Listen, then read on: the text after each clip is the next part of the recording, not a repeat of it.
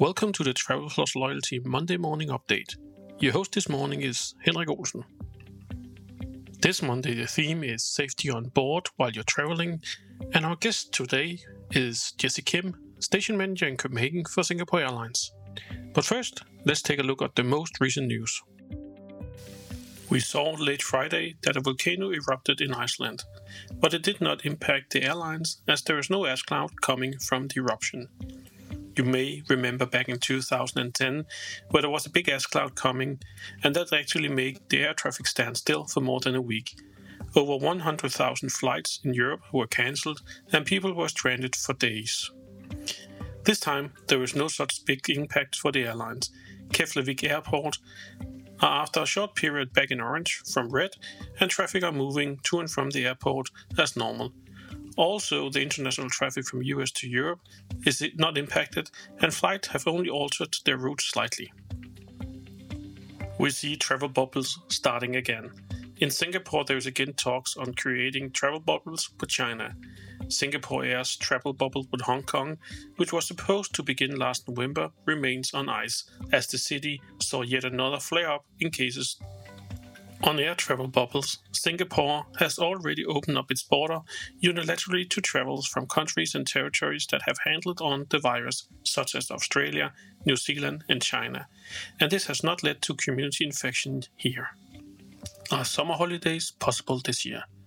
Summer holidays abroad are probably unlikely, at least to a broader number of countries. UK, for example, have under their current roadmap for easing restriction a timeline where the earliest date people in England could travel on holiday abroad would be May 17th. It seems there will be a split between those who are vaccinated and wants to travel and those that are not.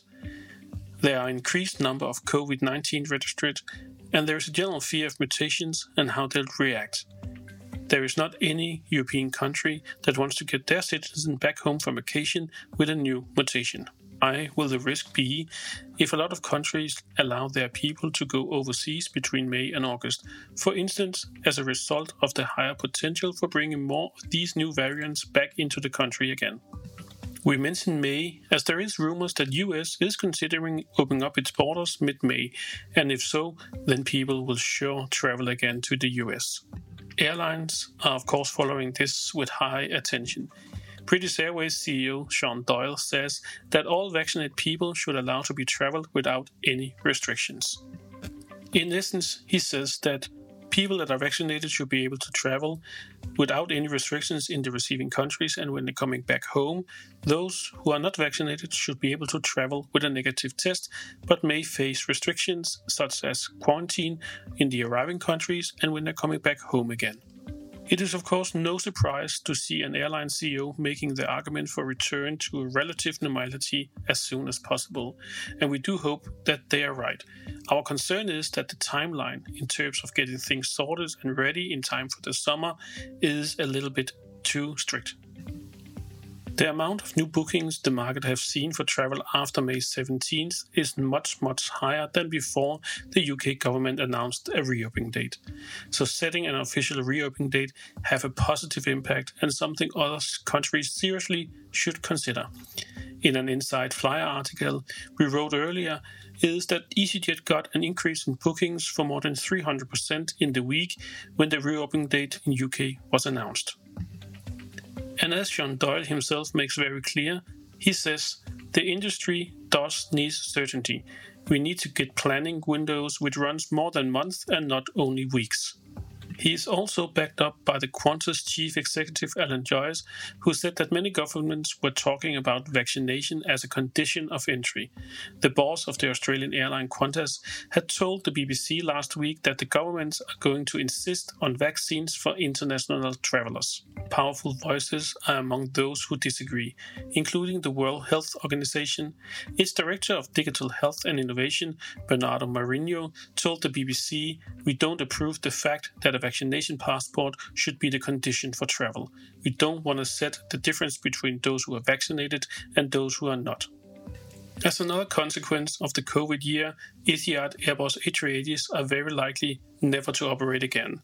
Its CEO, Tony Douglas, has to say, "We have now taken the strategic decision to park the A380s. I'm sure it's very likely that we won't see them operating with Etihad again." That means also a farewell to the iconic first-class apartment and the residence that they had on board the A380 aircrafts. Another airline that is struggling are Norwegian. They came out last week and said, "We cannot pay all customers their money back." The Norwegian CFO said, "We wanted to ensure full refunding of outstanding claims throughout the reconstruction of our airline, and we are sorry that this will not be possible."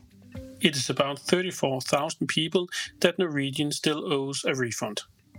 This was this morning's news update. Let's go over to our Monday morning theme.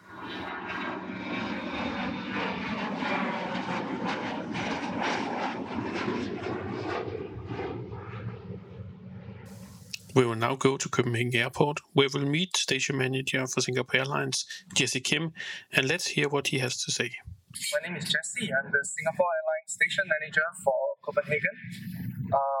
So basically, I oversee the operations, the day-to-day operations for Singapore Airlines from Copenhagen to Singapore. For Singapore Airlines, actually, we stress our emphasis is always on punctuality for our passengers, making sure that they meet their connections in Singapore, but of course, without compromising on our safety and security, which are the pillars of our safety culture.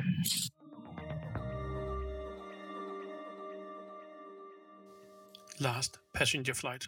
Yeah, it was very strange. We had our last passenger flight in March, but we were fortunate because we were one of the few carriers that restarted operations really quickly after a 2-week period.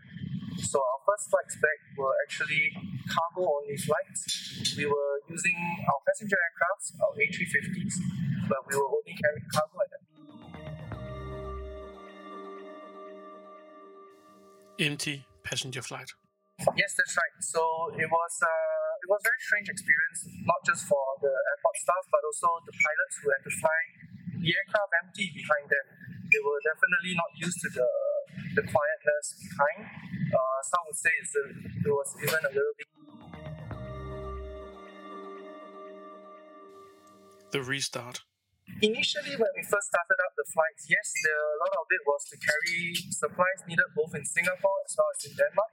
So the flights going both ways were carrying supplies, vice versa. The crew in the travel bubble. As I mentioned at the start of the interview, safety and security is one of the main pillars of our service culture also. And to ensure that, we actually make sure our crew are kept in sort of a travel bubble. From the time they leave Singapore to the time they get to Copenhagen, they are contact with passengers and with the local people in Denmark is very limited.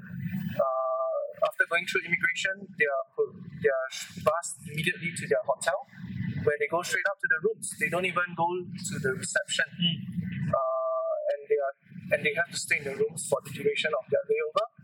They are, of course, able to order room service, which is then placed outside of the doors, and they have to bring in the food into the room.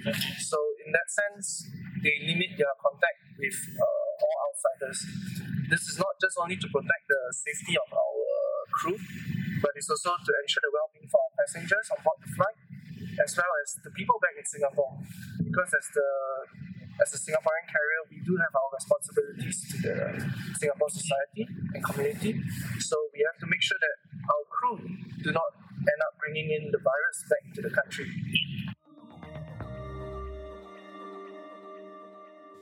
Extra cleaning of the airplane. Even before COVID, we were, as you know, we were very particular about cleanliness on the aircraft. But in today's context, on top of our regular cleaning, all surfaces are wiped down with a special sanitizer to ensure that there's no virus on these surfaces. On top of that, we were one of the first few airlines to introduce this care kit for our passengers. So in there, you actually have face mask, a hand sanitizer, and disinfectant wipes. So if you are a passenger on a flight and you don't feel comfortable, you have some wipes that you can still wipe the surfaces. Service and catering. We still want to maintain our level of service and quality aboard the flight, so headsets are also placed individually on each seat for our passengers, and we do give them a bottle of water when they get in the aircraft. This is also to limit the contact between the crew and the passenger. There will be adjustments because of the amount of interaction a crew has with a passenger is limited now. In the past, of course, our crew are encouraged to spend more time with the passengers, but right now they are not allowed to. On top of that, we have to adapt our new service. So instead of three different service where we bring the appetizer, the main, and the dessert, it is all plated on one tray now, together with, of course, still the wine or champagne.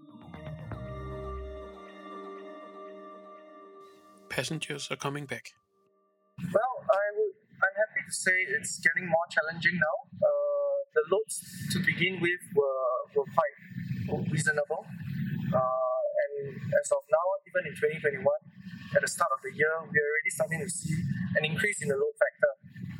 So we are being stretched on the ground as well as our resources because we did not expect such a significant increase in passenger numbers, even with the current situation in the countries. With this positive message from Singapore Airlines, we are now done with this Monday morning update. Thank you for listening to the Travel Plus Loyalty Podcast, and if you like it, please subscribe so you will not miss the next episode. Have a pleasant day.